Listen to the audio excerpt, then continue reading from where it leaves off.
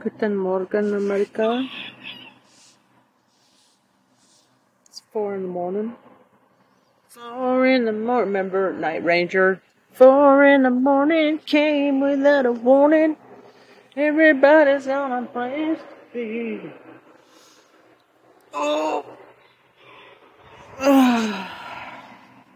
Breaking: Trump misses big deadline in federal court. Good. That's what he missed.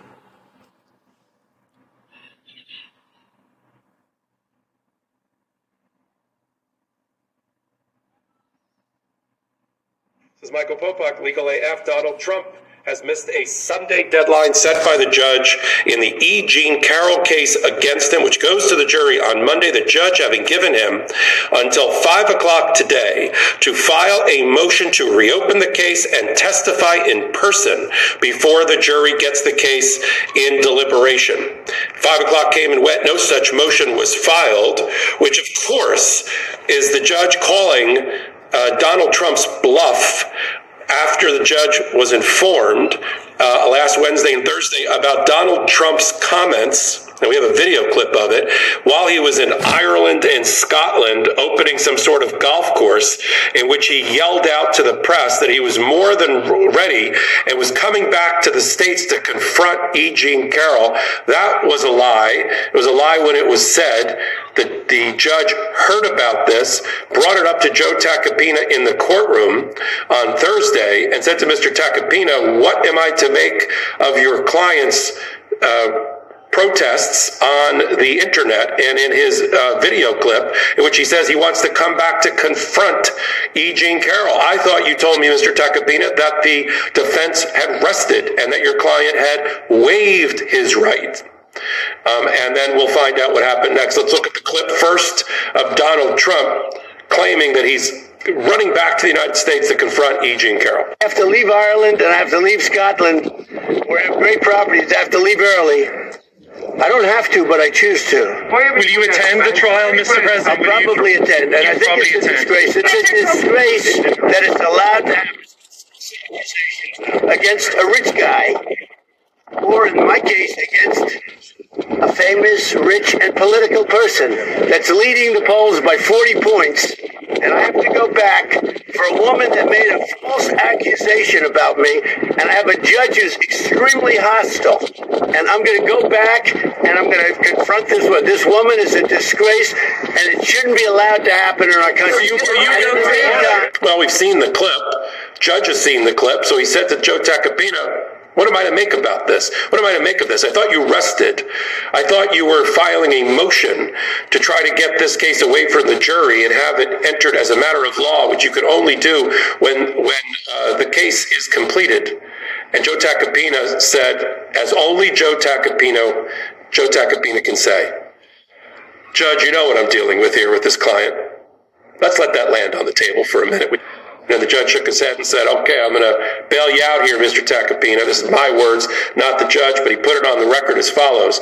"We're going to give your client until 5 o'clock on Sunday to file a motion to reopen." Let's put up the actual order from the judge. It's what's called a minute order. Only appears in a docket entry for the particular case. "We'll give you until 5 o'clock to file the motion to reopen the case for the sole purpose of testifying as a witness." And we talked about this just yesterday on the podcast on the Midas Touch Network that I co-founded, I co-anchor, called Legal AF, at the weekend edition with Ben Mysalis and me. And I said out loud that 5 o'clock was going to come and go. We'd never see that motion. And that Donald Trump was never going to walk through the doors of that courtroom and testify live in front of that. So he lied to you, Irish people. So right on that prediction. Exactly. Now, at the same time that we've had the failure of Donald Trump to make good on his threat to confront E. Jean Carroll in person, because we know he's a coward, we now have, of course, as we've had for the entire 7 or 8 days of the trial, a complete empty chair sitting over at the defense side. All the jury's been able to see, all the jury has been seeing is Joe Tacopina, Chad Siegel, and Alina Habba, who's done absolutely nothing in the case, despite her appearances all over the news media. She's done absolutely nothing, and I mean absolutely nothing. Alina Habba, as I like to joke, has done as much in that trial as I have, and I'm not even there. So she's not going to be doing the closing because she hasn't done a witness. Perry Brandt, who they parachuted into the case, Donald Trump brought in from the Midwest in Kansas City. He took one witness. He cross-examined Lisa Birnbach. I doubt he's doing the closing. I think they're going to ride the horse that they brought into the trial, Joe Tacopina, who did all of the major witnesses, cross-examined E. Jean Carroll, and I think he's going to be doing the closing argument. Now, it's great for E. Jean Carroll's side of the case. Robbie Kaplan, her lawyer, Sean Crowley, her lawyer, Mike Ferrara, her lawyer, because they could, who's ever doing the closing can say, we told you he was never going to show up, and he never did. Look at that empty chair. He doesn't care about justice in this case. He doesn't care about what E. Jean Carroll has to say under oath. He doesn't care about you, ladies and gentlemen of the jury. He chose not to do his. Watching the legal breakdown. Oh, so, Glenn, shit. we've got some new, not so great news for Donald Trump on the Mar-a-Lago documents case currently being investigated at the DOJ. Can you walk us through what happened here? Yeah, it looks like there may be a mole at Mar-a-Lago. It says, Trump hit with stunning surprise news in stolen documents case 1 day ago. You know, if you are a defendant or the target of a grand jury criminal investigation, this is probably the last sentence you want to see the New York Times report about that investigation. Say federal prosecutors investigating Trump's handling of classified documents have obtained the confidential cooperation of a person who has worked for him at Mar-a-Lago. Hence, there's a mole at Mar-a-Lago.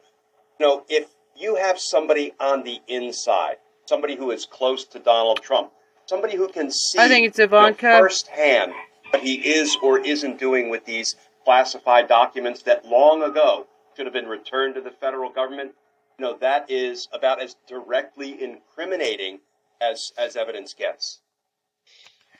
I guess, just as a quick aside before we get into the substance of what this means for the case, how would the New York Times know here? Would it be more likely that the witness themselves kind of presented themselves to these reporters at the New York Times, or is it likely that prosecutors would have leaked this information to reporters? Yeah, that's a great question. Leaks can come from various sources. So, in my experience, Brian, and I'm not just taking up for my fellow prosecutors, rarely do prosecutors leak evidence that is otherwise private by law, secret by law, due to what we call 6E grand jury secrecy rules and provisions. Rarely do FBI agents, the agents who are working with those federal prosecutors, leak information. Most often, it is the witness and the witness's lawyer representing the witness before the grand jury who end up talking, whether intentionally or inadvertently, about their cooperation with the federal prosecutors, their appearance before the grand jury. Because an interesting fact is prosecutors can't breathe a word of what goes on behind those grand jury room doors. The grand jurors are sworn to secrecy. They could be held in contempt if they disclosed what was going on in these secret proceedings. But the witnesses who appear before the grand jury have absolutely no prohibition against disclosing this stuff publicly, to friends, to the media. I will say, as a former career prosecutor, we urged witnesses not to disclose what was going on in the grand jury, because that could only break bad for both the witness and the integrity of our investigation. But it was really entirely up to them. And here's the other thing. The attorneys who represent high-value witnesses before the grand jury often love to brag about the fact that they are representing a high-value witness before the grand jury, if only because it might get them more business, and that translates into more billable hours. So those are, I think, the most frequent ways that this information tends to kind of leak out into the public square. Is there anything that you can read from the tea leaves here that would suggest how much insight this person has? You know, it's really hard because there wasn't a whole lot of meat on the reporting bones in the New York Times article. But because it's somebody who was not only on the inside of Mar-a-Lago, but somebody who worked with or worked for Donald Trump. Now, yes, everyone who, I guess, is employed at Mar-a-Lago in some sense works for him. But I have to believe this is somebody who probably had access to, for example, Donald Trump's personal residence, Donald Trump's personal office. Because remember, after the federal prosecutors had subpoenaed documents from Donald Trump, after Donald Trump's lawyers certified in writing that it was all given over, the FBI, when they executed the search warrant, found classified documents in Donald Trump's desk drawers.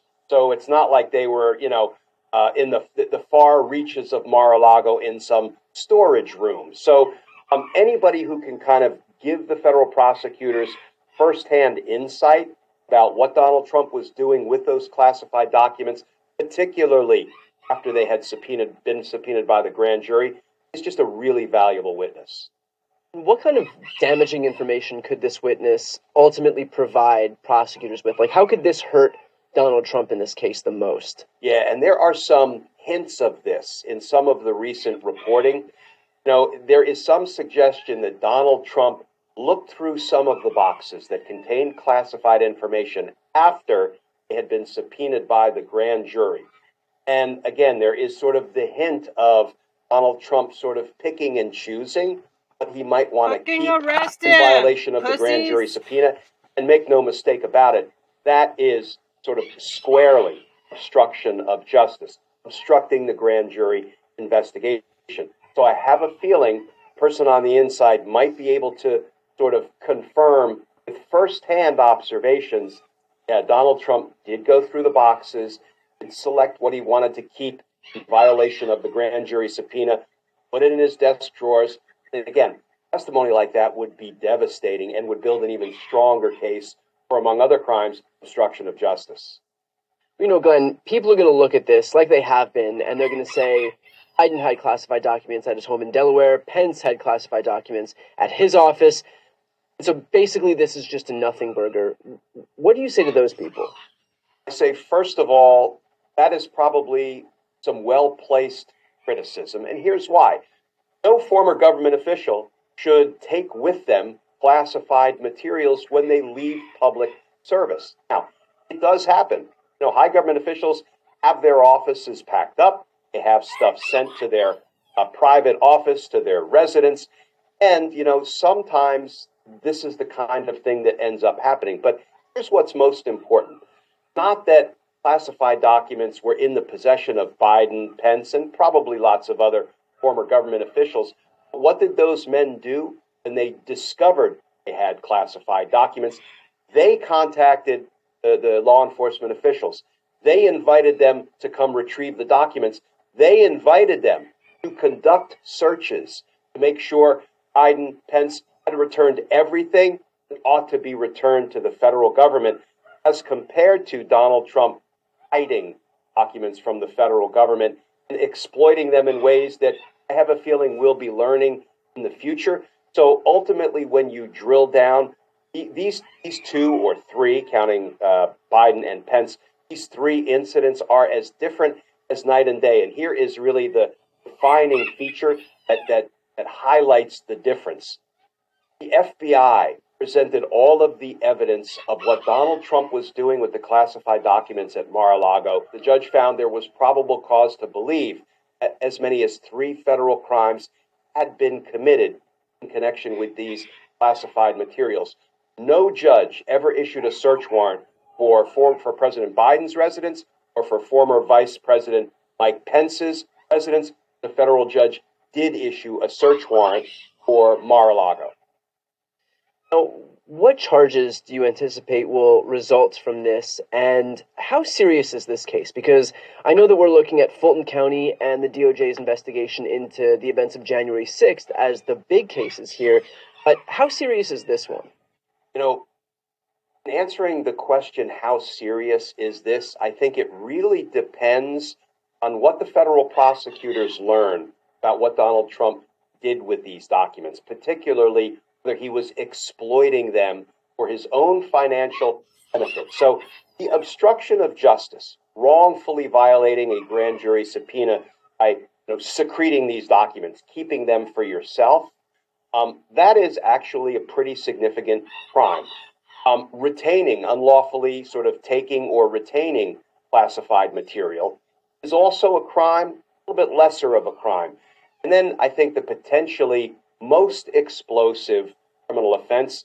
It's a violation of the Espionage Act by mishandling national defense information. That is one of the three crimes that was listed in the search warrant as there being probable cause having been committed. So it really depends. When you ask the question, how serious is this? I think it depends on what the federal prosecutors learn about what Donald Trump did with the documents, not just that he unlawfully retained them. And finally, I know that we have some insight into how things are moving in both the Manhattan DA's case and to a lesser extent in Fulton County, as we're waiting for that imminent indictment to be passed down or not, the decision on whether to imminently indict to be passed down by Fani Willis. But do we have any insight, any way that you can glean, again, looking at the tea leaves, as to how things are going within the DOJ's investigations into both this Mar-a-Lago documents case and the January 6th case? I think the most telling data points are, one, Donald Trump's, one of his criminal defense attorneys, Evan Corcoran, was compelled to testify about, and in a very real sense, against his former client, Donald Trump, and Evan Corcoran removed himself from representation of Donald Trump in the Mar-a-Lago documents case. That is sort of really high up on the evidentiary totem pole. So that would be kind of one of the last stops that Jack Smith would make before he was prepared to ask the grand jury to start considering charges against Donald Trump. And then I think when we move to the January 6th investigation, Mike Pence was probably at the tippy top of the evidentiary totem pole in that case. So by virtue of the fact that Mike Pence was compelled to testify, Jack Smith successfully litigated all of the roadblocks Pence and Trump tried to throw up in front of Mike Pence's grand jury testimony, and Jack Smith won at every turn.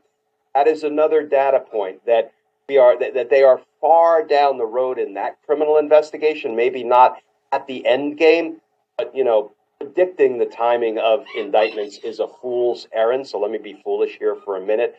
I would strongly suspect we'll see our first federal indictment sometime this summer. Okay, well, as we await any information on that or any of the other cases that we're looking on right now, make sure to subscribe if you want to follow along with legal news. The links are right here on the screen. I'm Brian Tyler Cohen. And I'm Glenn Kirshner. Watching The Legal Breakdown.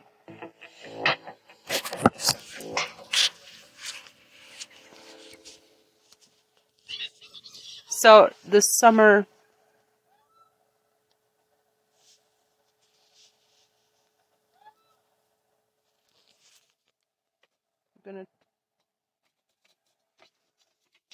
Next, you're going to have Jack Smith, and I heard this once by a comic, he's going to be, you're going to see Jack Smith very soon subpoenaing Big Petey, Little Petey, Medium Petey, Wee Petey, Author Petey, Petey, Joe Bag of Donuts, Muscles Marinara, Squiddly Dinner, Parmesan. All right. At the end of the day, that's who he's coming to speak to. I'm Ben Meiselas from the Midas Touch Network. I got to show you this clip from Political Beatdown, which I co-host with Michael Cohen. And that part of the clip, I'll play you the full version of it. It's where Michael Cohen talks about where Special Counsel Jack Smith is going next in his criminal investigation of Donald Trump, following having subpoenaed Matthew Calamari Sr.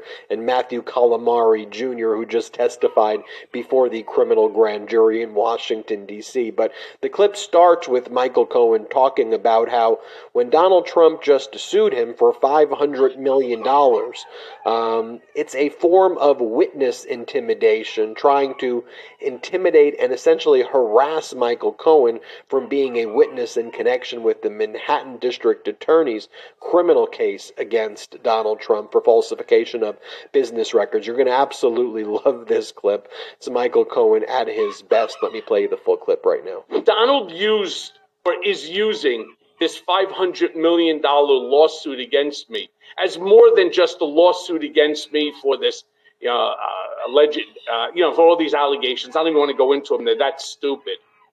What he's doing is he's basically witness tampering and obstructing justice. If you are a potential witness, why in the world would you want to have to defend a $500 million lawsuit against Donald Trump and go through the expense defending it, which you have to do. You can't ignore it. You ignore it, they get a default judgment against you. That's exactly what they're hoping would happen. So people who would necessarily come forward and testify are now turning around and saying, yeah, I really don't want to be involved in this, and so they change their tune. And again, it's all about trying to hold Donald Trump accountable for what he has done, not what people want him to be held accountable for, but what he is accountable for and what the court will ultimately determine.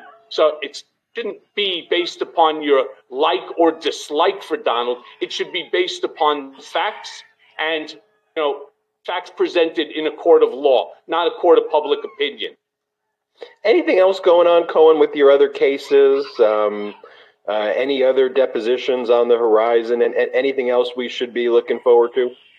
No, not yet. I mean, I prefer it this way. It's. I spent 7 hours. There were 11 attorneys. It was my attorney, Jeffrey K. Levine. There were 3 from government, and then there were 7 from the various different Trump and Trump entities, Trump, as well as other individuals who were named in that New York State Attorney General case. So I'm happy right now I don't have anything. I just have a lot of litigation that's still pending. As it stands right now, we're still waiting for government to deal with Donald in the District Attorney of New York case. You may have seen the recent articles that were put out there where Alvin Bragg went to the judge, I should say the DA's office, went to the judge in order to prohibit Trump from releasing documents that he will obtain as a direct result of discovery, which he is entitled to prevent them from releasing it to the public, through his, social media platforms. We'll wait to see technically what happens with that one. That's a really tricky matter because, he's claiming, rightfully so, it's his First Amendment right. If he wants to put that stuff out there, I don't know why he would want to. I don't think it benefits him no more than I think that my testifying before, Trump's counsel for that New York State Attorney General case provided any benefit to him. But look, he seems to have a cascade of incompetent counsel directing him every step of the way. So maybe it'll just help to make the cases move quicker. We also learned this week that Matthew Calamari Sr. and Matthew Calamari Jr., his son, they're speaking before the grand jury in Washington, D.C. in connection with special counsel Jack Smith's ongoing criminal investigation into Donald Trump, and specifically whether surveillance footage at Mar-a-Lago was tampered with. How big is this, Cohen? And can you explain for our viewers and listeners who the Calamaris are, your dealings with them, and how you think their testimony before the grand jury in D.C. is going to be? And so Matt is an interesting character at the Trump Organization, very much like most people, that work there. He's a very interesting guy, insofar as he started out as Trump's driver and bodyguard. And he's managed over the course of 4 decades now. He's there almost as long as Alan Weisselberg, shy by a couple of years, but he managed to move up to the highly esteemed position of chief operating officer. Now, his son, Matty, good kid, smart kid, decided not so intelligently to come work at the Trump Organization. And Matt put him in charge of, believe it or not, technology, security, cameras, updating systems, helping with, operations as well. Matty basically controls all the cameras in all of the Trump facilities that are all uploaded to a single, server or sets of servers that he has the capability of monitoring and, of course, extrapolating the information that is wanted. What I understand is not that the tapes have been manipulated. This isn't like, Ocean's 11 or something where they have a clip and they put it onto a wire and then it runs a loop where nobody is there and so on. That's not what I believe that they're looking for. What I believe that they're looking for is answers as to why it took so long in order to obtain the information that they have been seeking. And this information is extremely important. Many people may turn around and say, come on, what kind of bullshit? Who cares? They got the tapes. It doesn't really matter. Well, sure it matters. Not only does that specific request, but it must be a lengthy time period in front of that door. They want to see who went in, who went out, whether or not boxes were removed or documents were removed or anybody unauthorized managed to get into that facility, the storage facility, right? And either copied or took top secret U.S. documents. So yeah, it's really important. And the fact that this was not provided to government immediately, I believe, is the reason why they are calling the two Calamaris, to speak before the special counsel. Now, another thing that I could probably tell you with relative certainty that conversation that they will be having with the special counsel's team, to be very honest with you, is not just going to be centric to videotapes and to the security system and so on. Rest assured, it will definitively encompass other aspects of the Trump organization, because Matt was basically doing the same thing that Alan Weisselberg was doing and that he was charged with. He had an apartment that was, where, here in the city, he had an apartment. So did Maddie, and they also were given vehicles, and I've never seen their tax returns, so I'm basically speculating that, they didn't report it either as income or so on. I don't know about any payments for education or anything like that. At the end of the day, I'm pretty sure that the special counsel has more questions to ask than just merely about the videotaping machine and security.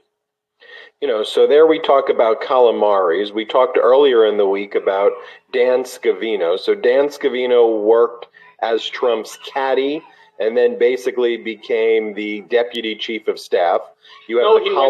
After becoming caddy, he became, let's not forget his resume, his CV, impressive CV that it is. He became the general manager of Trump National Briarcliff Manor, which is in Westchester.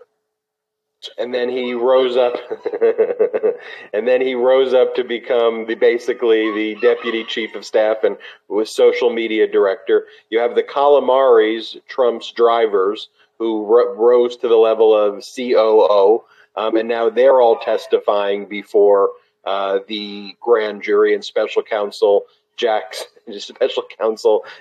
Smith. I mean, he only hires the best people, right, Cohen? Oh, whoa, take it easy there. I was there for 10 years also. And then, next year you're going to have Jack Smith, and I heard this once by a comic, he's going to be, you're going to see Jack Smith very soon subpoenaing Big Petey, Little Petey, Medium Petey, Wee Petey, Author Petey, Petey, Joe Bag of Donuts, Muscles Marinara, Squiddly Dinner, Parmesan. All right. At the end of the day, that's who he's coming. That's who he's coming to speak to. And what do you think he's going to end up with? Who knows? Because at the end of the day, if you think about it, there have been so many people testifying before this January 6th committee. They have 1,000 people have testified at this point or have given testimony. You have millions of documents that have been given. There comes a point in time, and my mom always says to me, it's time for them to shit and get off the pot. It's enough already. It's truly enough. How much more do you need? You have emails. You have text messages going in and out of the White House. You now have 4 members of the Oath Keepers today that they were charged and sentenced to seditious conspiracy. You know how significant that is? You have any idea? This isn't like a charge that anybody thought was going to be possible. I mean, you have to attempt to overthrow the government, and you have to try and coordinate the overthrow with other people. And they did it. They were successful. These four, I don't even know what the guidelines are for seditious conspiracy. What is it? 10 years, 20 years, 30 years? I mean, who the hell knows? Are you going to, some supermax because it's seditious conspiracy? I mean, I'm waiting to see, what all the information is, where these folks are going to go, what the length that they're going to be given. I mean, look, it is serious. I mean, this whole January 6th is really serious, but holy crap, nobody thought that they were going to be, I mean, think about how many pundits on television got this shit wrong. Oh, come on, sedition, it has never been applied. It doesn't really, it didn't really mean it for this. And at the end, no. Today, 4 of them, and there will be more. And there you have it, folks. Make sure you download Political Beatdown wherever you get your audio podcast. Just search Political Beatdown and make sure you subscribe right here to the Midas Touch YouTube channel. Hit subscribe. It is free. Until next time, I'm Ben Mycelis from the Midas Touch Network. Lock him up! Indictment season is upon us. Celebrate with the new Indictment Season t-shirt and v-neck exclusively at store.midastouch.com.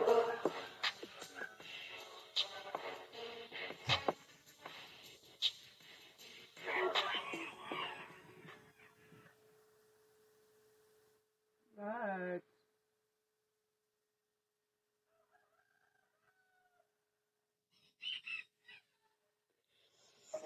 Congressman Jamie Raskin says the January 6th committee revelations will blow the roof off the House. Marjorie Taylor Greene, insurrection hearings in Georgia are broadcast live. We break it down. The Kevin McCarthy tapes, audio recordings from Republican leadership conference calls following the insurrection, exposes Kevin McCarthy as a liar and exposes The Hunter Biden comment. Slow news day or something.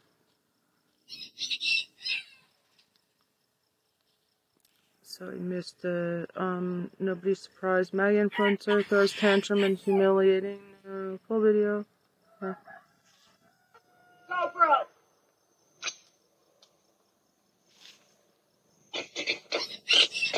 What's up, everyone? Coach D speaks here. Nothing says patriotism like grabbing your American flag bikini top and throwing it on, and then grabbing your gun. And can you guys just get over the Bud Light thing? I mean, how many more of these videos? How many more ways can you buy? Beat with Ari Melber one day ago. Top story is what you see here. This is brand new. This is the video Donald Trump did not want anyone to see. It's the former president forced under oath to answer questions about an alleged assault in his civil defamation and rape trial.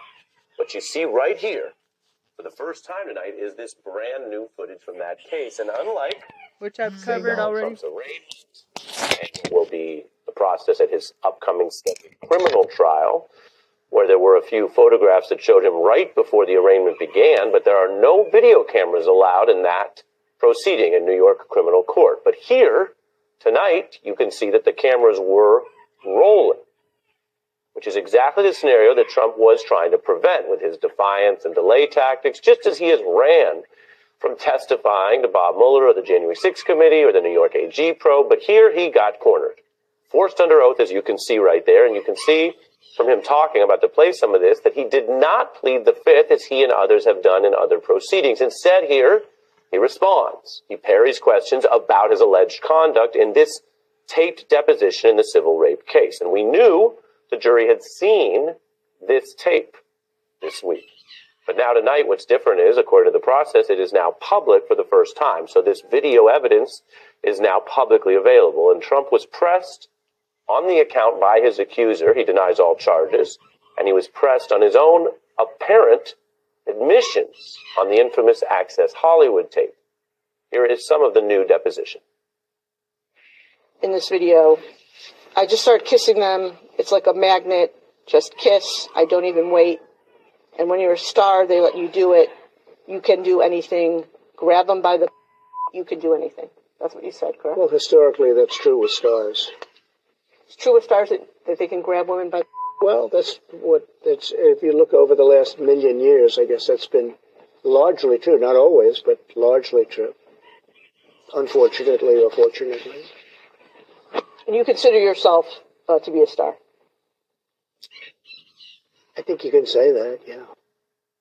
So you saw right there, the lawyer garners a type of admission because Trump stands accused of what he asserted or claimed stars could do, and then directly thereafter, he puts himself in that same star category.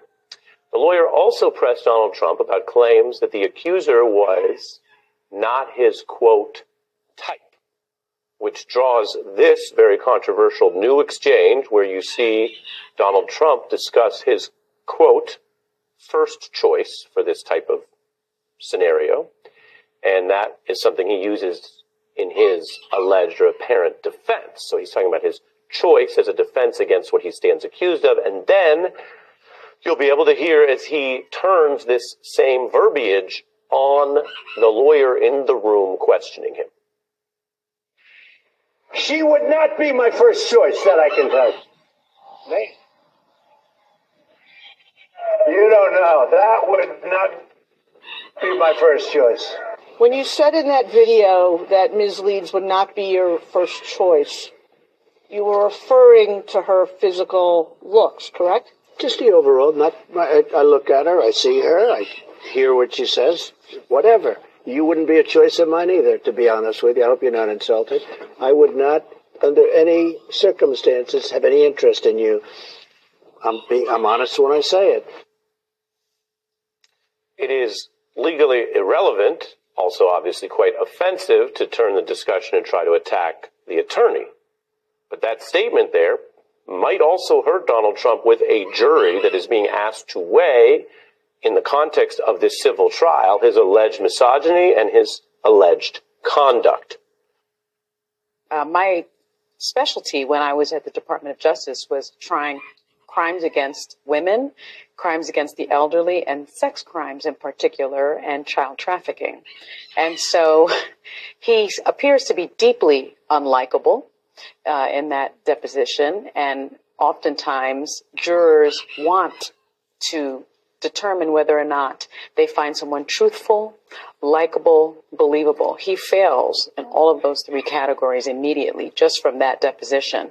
And oftentimes attorneys will tell you everything that you say can and will be held against you in a court of law. I guarantee you that there are going to be women on that jury, even men on that jury, that are going to despise him because of what he just said.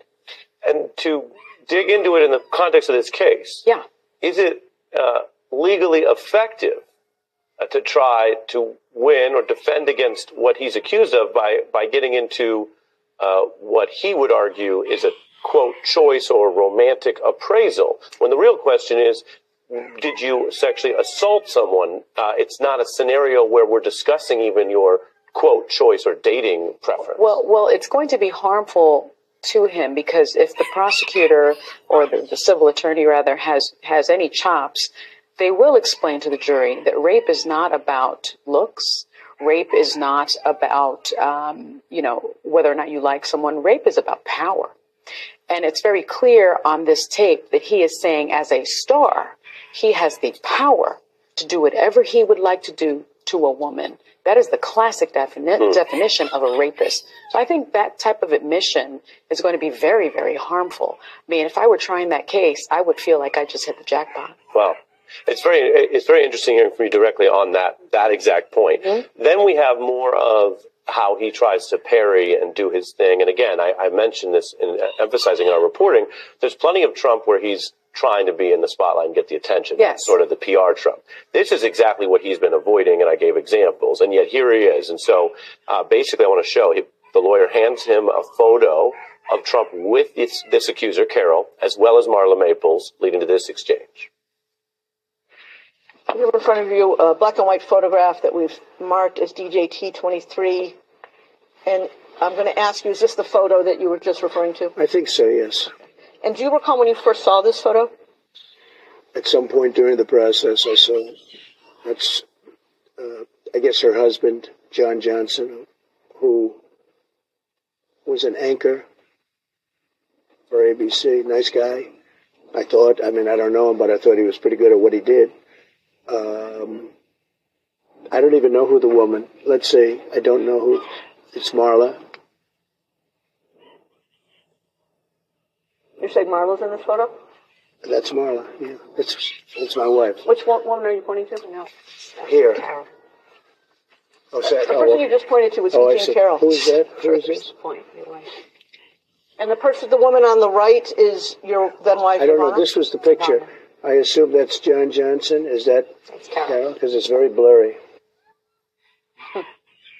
What do you see there in that exchange? Because we're so used to this voluble Trump, and his fans have a certain idea of him. And here he really seems to be kind of running out the clock or using a lot of words to just not say anything about the photo. Not only is he using a lot of words, I mean, on the back of the fact that he said she's just not my type, he married Marla Maples. This woman looks just like Marla Maples at that time. So that flies in the face of whatever kind of weird defense he thinks he has. And so again, this is the worst possible type of evidence, I think, in a case like this, which is he said, she said, in a sense. It's circumstantial and it's happened a long time ago. Memories fade. But this puts you right there and right then. And let's also remember, he's not in the courtroom. Most defendants that are being accused of something as heinous as sexual assault, whether it be a criminal defendant or a civil defendant, would you not want to get into that courtroom and defend yourself? He's not there. Yeah. But this puts him in the courtroom and puts him in a way that's very unflattering.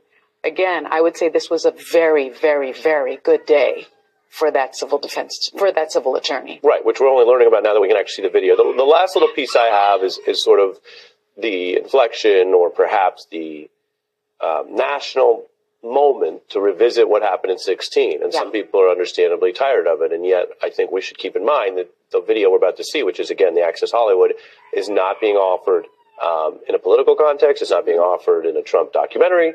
It is being brought forward by the lawyers representing the woman who says that she sought this accountability in court. So it is in that context that this is back out here.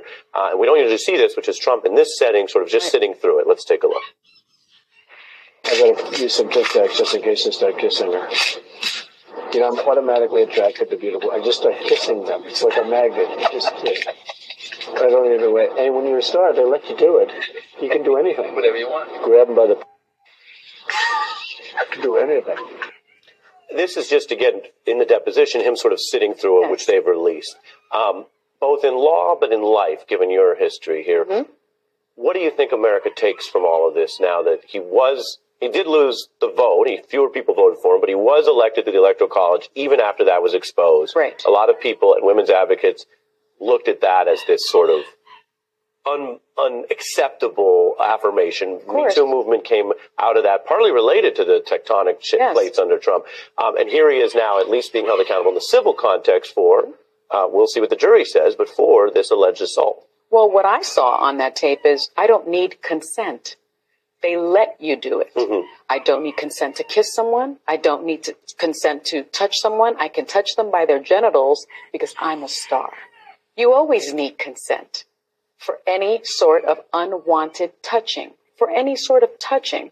And here he is in a case where he is accused of unwanted touching, unwanted sexual assault. And he is saying, but I don't need the consent anyway. Again, I think this type of evidence is perhaps even stronger than having him on the witness stand denying it. More Fox News texts. This time from Brett Baer, who's always said he's the big straight news anchor over there.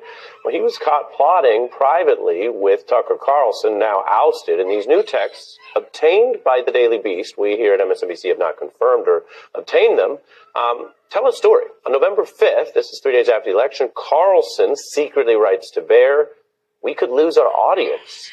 And Baer responds, "We've been pushing for answers. I have pressed them to slow. And I think they will slow walk Nevada. The votes don't come in until tomorrow." Does this sound like a straight news reporter, like someone at the AP who is just following the election results and going to tell you what they find? Or does it sound like, in this text, that Bret Baier is panicked and worried that if he says true things that the audience doesn't like, it'll be bad, and so they at least want to slow that down? Then Carlson writes, quote, when Trump loses, so they knew that was coming, he's going to blame us. That's going to be very bad. I've got 4 more years here. Well, that didn't turn out to be true. I'm stuck with Fox. That didn't turn out to be true. He goes on to write, got to do whatever I can to keep our numbers up and our viewers happy. Now, Baier, again, who says he's the straight news guy, talking to Carlson, writes back, yes. So compare that to this. Does the president watch your show? I know he watches my show. Obviously, I think he likes the opinion shows a little bit better than the news shows on Fox. Fair, balanced, and unafraid. You've been saying that a lot on your show. Yeah. That was the tagline that when I took over for Britt Hume, fair, balanced, not afraid. When I took over the show, I said, Britt, can I keep the tagline? And so now I sometimes I say fair, balanced, and still unafraid. Unafraid or afraid that saying things that were true, they both evinced the knowledge Trump was going to lose, but saying that, or saying that in a timely manner, which is how live news works, would upset the audience, which they were afraid of. Caught. Now, we checked in with Fox, and I want to share the response they gave regarding the calls. They say Fox News stood by that Arizona call, which was the big one that went against Trump despite intense scrutiny. They go on to say that there was a narrow margin there and add, quote, it's hardly surprising there'd be postmortem discussions surrounding the call and how it was executed. Fox also points to something that Baier said in September 2022. I fully supported our decision desk's call and would defend it on air.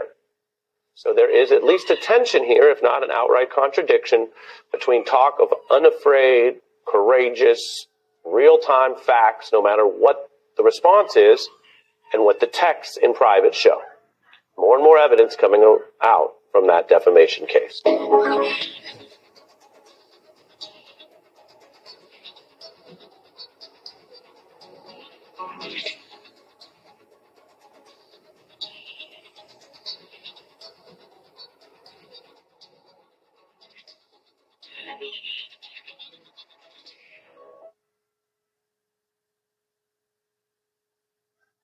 What is True Social? It's a platform that's been opened by me as an alternative to Twitter. And your handle on True Social is at Real Donald Trump? I believe so, yes. Okay. Now, on October 12th, just a few days ago, you issued a statement on True Social about Ms. Carroll in this case, correct? I believe so, yes. And the statement that you posted, who wrote that statement? I did. You yourself? Yeah. Did you post the statement yourself? Yes. And in addition to posting the statement on True Social, you also sent it to the press. Yes. It's called Truth and Post. We post much like, how would you say it? We put out a statement and we also put it on Truth. Okay, let's look at the statement. Let's mark it as, what's my next number? DJT 28. Okay, so this one... I can't read this. Well, we have a blown-up version. Let's mark it as 28 and 28A. So what we have in front of you is DJT 28, sir, is the post as it appeared on True Social on October 12, 2022, and a blown-up version, because we appreciate the reading. The type is very small. A blown-up version that should be more legible. Do you have both of those? I can see it, yeah. Okay. So it says October 12, 2022, statement by Donald J. Trump, 45th President of the United States of America. This, quote, Ms. Bergdorf-Goodman case is a complete con job, and our legal system in this country, and our legal system in this country, but especially in New York State, just look at Peekaboo James, is a broken disgrace. You have to fight for years and spend a fortune in order to get your reputation back from liars, cheaters, and hacks. This decision is from the judge who was just overturned on my same case. I don't know this woman, have no idea who she is, other than it seems she had a picture of me many years ago with her husband shaking my hand on a reception line at a celebrity charity event. She completely made up a story that I met her at the doors of this crowded New York City department store and within minutes swooned her. Swooned is in quotes. It is a hoax and a lie, just like all the other hoaxes that have been played on me for the past 7 years. And while I'm not supposed to say it, I will. This woman is not my type! Exclamation point. She has no idea what day, what week, what month, what year, or what decade this so-called event, in quotes, supposedly took place. The reason she doesn't know is because it never happened, and she doesn't want to get caught up with details or facts that could be proven wrong. If you watch Anderson Cooper's interview with her, where she was promoting a really crummy book, you will see that it is a complete scam. She changed her story from beginning to end after the commercial break to suit the purposes of CNN and Andy Cooper. Our justice system is broken, along with almost everything else in our country. Her lawyer is a political operative and Cuomo crony who goes around telling people that the way to beat Trump is to sue him all over the place. She is suing me on numerous frivolous cases, just like this one, and the court system does nothing to stop it. In the meantime, and for the record, E. Jean Carroll is not telling the truth, is a woman I had nothing to do with, didn't know, and would have no interest in knowing her if I ever had the chance. Now all I have to do is go through years more of legal nonsense in order to clear my name of her and her lawyer's phony attacks on me. This can only happen to, quote, in quotes, Trump, exclamation point. Did I read that correctly? Great statement. And now that you've heard it again and you have it in front of you, you again confirm that you wrote the whole thing yourself. I wrote it all myself. All myself. Did you? Now, at the beginning of your post, the reference Ms. Bergdorf Goodman is reference to Ms. Carroll, right? That's right. Now, when you say in here, I don't know this woman and have no idea who she is, even though you're using the present tense, you're referring back to your knowledge as of when she first made the allegation. I still don't know this woman. I think she's a whack job. I have no idea. I don't know anything about this woman other than what I read in stories and what I hear. I know nothing about her. Okay, well, I guess the distinction I'm trying to make, sir, is that when the allegation came out in 2019, you said I think it's your testimony, you had no idea who she was. I still don't. Well, today you at least know that she's a plaintiff in a case suing you, correct? Oh, yes, that I know. Okay. But I know nothing about her. I think she's sick, mentally sick. Okay. You say in this post, you use a strange word which I want to ask you about. You say she completely made up a story that I met her at the doors of this crowded New York City department store and within minutes swooned her. Do you see that? Yeah. What does swoon her mean? That would be a word, maybe accurate or not, having to do with talking to her and talking to her to do an act that she said happened, which didn't happen. And it's a nicer word than the word that starts with an F. And this would be a word that I use because I thought it would be inappropriate to use the other word. And it didn't happen. Okay, I was curious when I read this, so I looked up the word swoon in the dictionary. And under the dictionary, it means to faint with extreme emotion. That's not what you meant here. Objection to form. Well, sort of. That's what she said I did to her. She fainted with great emotion. She actually indicated that she loved it. Okay? She loved it until commercial break.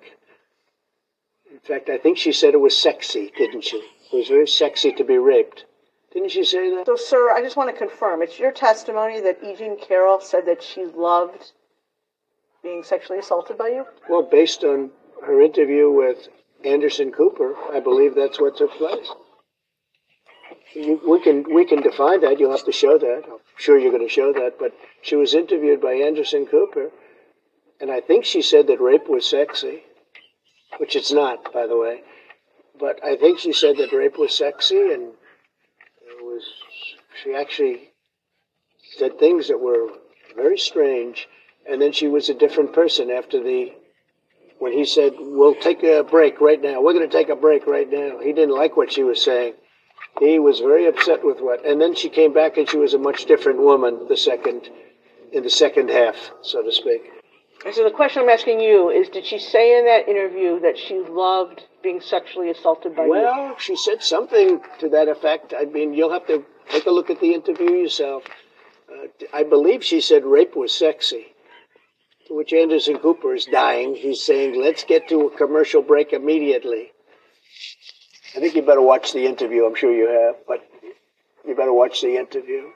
In the interview, when Ms. Carroll talked about rape being sexy, isn't it true that she said that's a view that many other people hold? Oh, I don't know. I don't know. All I know is I believe she said rape is sexy or something to that effect, but you'll have to watch the interview. It's been a while. And just to clarify, I think you said a few minutes earlier that you used the word swooned as a synonym for, you said the F word, for sexual intercourse? Yeah. That's because that's what she said. What do you mean? She never used the word swooned. She said that I did something to her that never took place. There was no anything. I know nothing about this nut job. Okay, then you go on to say in the statement, and while I am not supposed to say it, I will. Why were you not supposed to say it? Because it's not politically correct to say. Read the next, go ahead. That she's not my type? Yeah, because it's not politically correct to say it, and I know that, but I'll say it anyway. She's accusing me of rape. A woman that I have no idea who she is. It came out of the blue. She's accusing me of rape, of raping her. The worst thing you can do, the worst charge. And you know it's not true too. You're a political operative also. You're a disgrace. But she's accusing me, and so are you, of rape, and it never took place.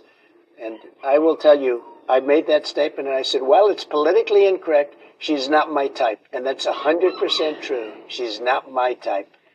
Now, in your True Social statement on October 12th, you use the word hoax. Specifically, you say, it is a hoax and a lie, just like all the other hoaxes that have been played on me for the past 7 years. Do you see that? Yeah. I recall making that statement. And I take it, what you're saying there is Ms. Carroll fabricated her claim that you sexually assaulted her, correct? Yes, totally.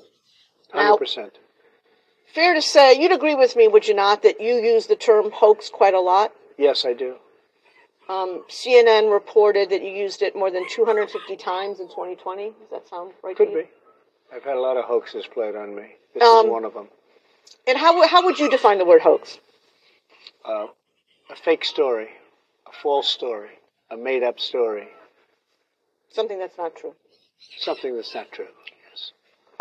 Sitting here today, can you recall what else you have referred to as a hoax? Sure. The Russia hoax. It's been proven to be a hoax. Ukraine hoax. The Mueller situation for 2.5 years hoax. Ended in no collusion. It was a whole big hoax. The lying to the Pfizer court hoax. The lying to Congress many times hoax by all these people, this scum that we have in our country. Lying to Congress, hoax. The spying on my campaign, hoax. They spied on my campaign, and now they admit it. That was another hoax. And I could get a whole list of them. And this is a hoax, too. This, when you say this and that? There's this ridiculous situation that we're doing right. It's a big, fat hoax. She's a liar, and she's a sick person, in my opinion. Really sick. Something wrong with her.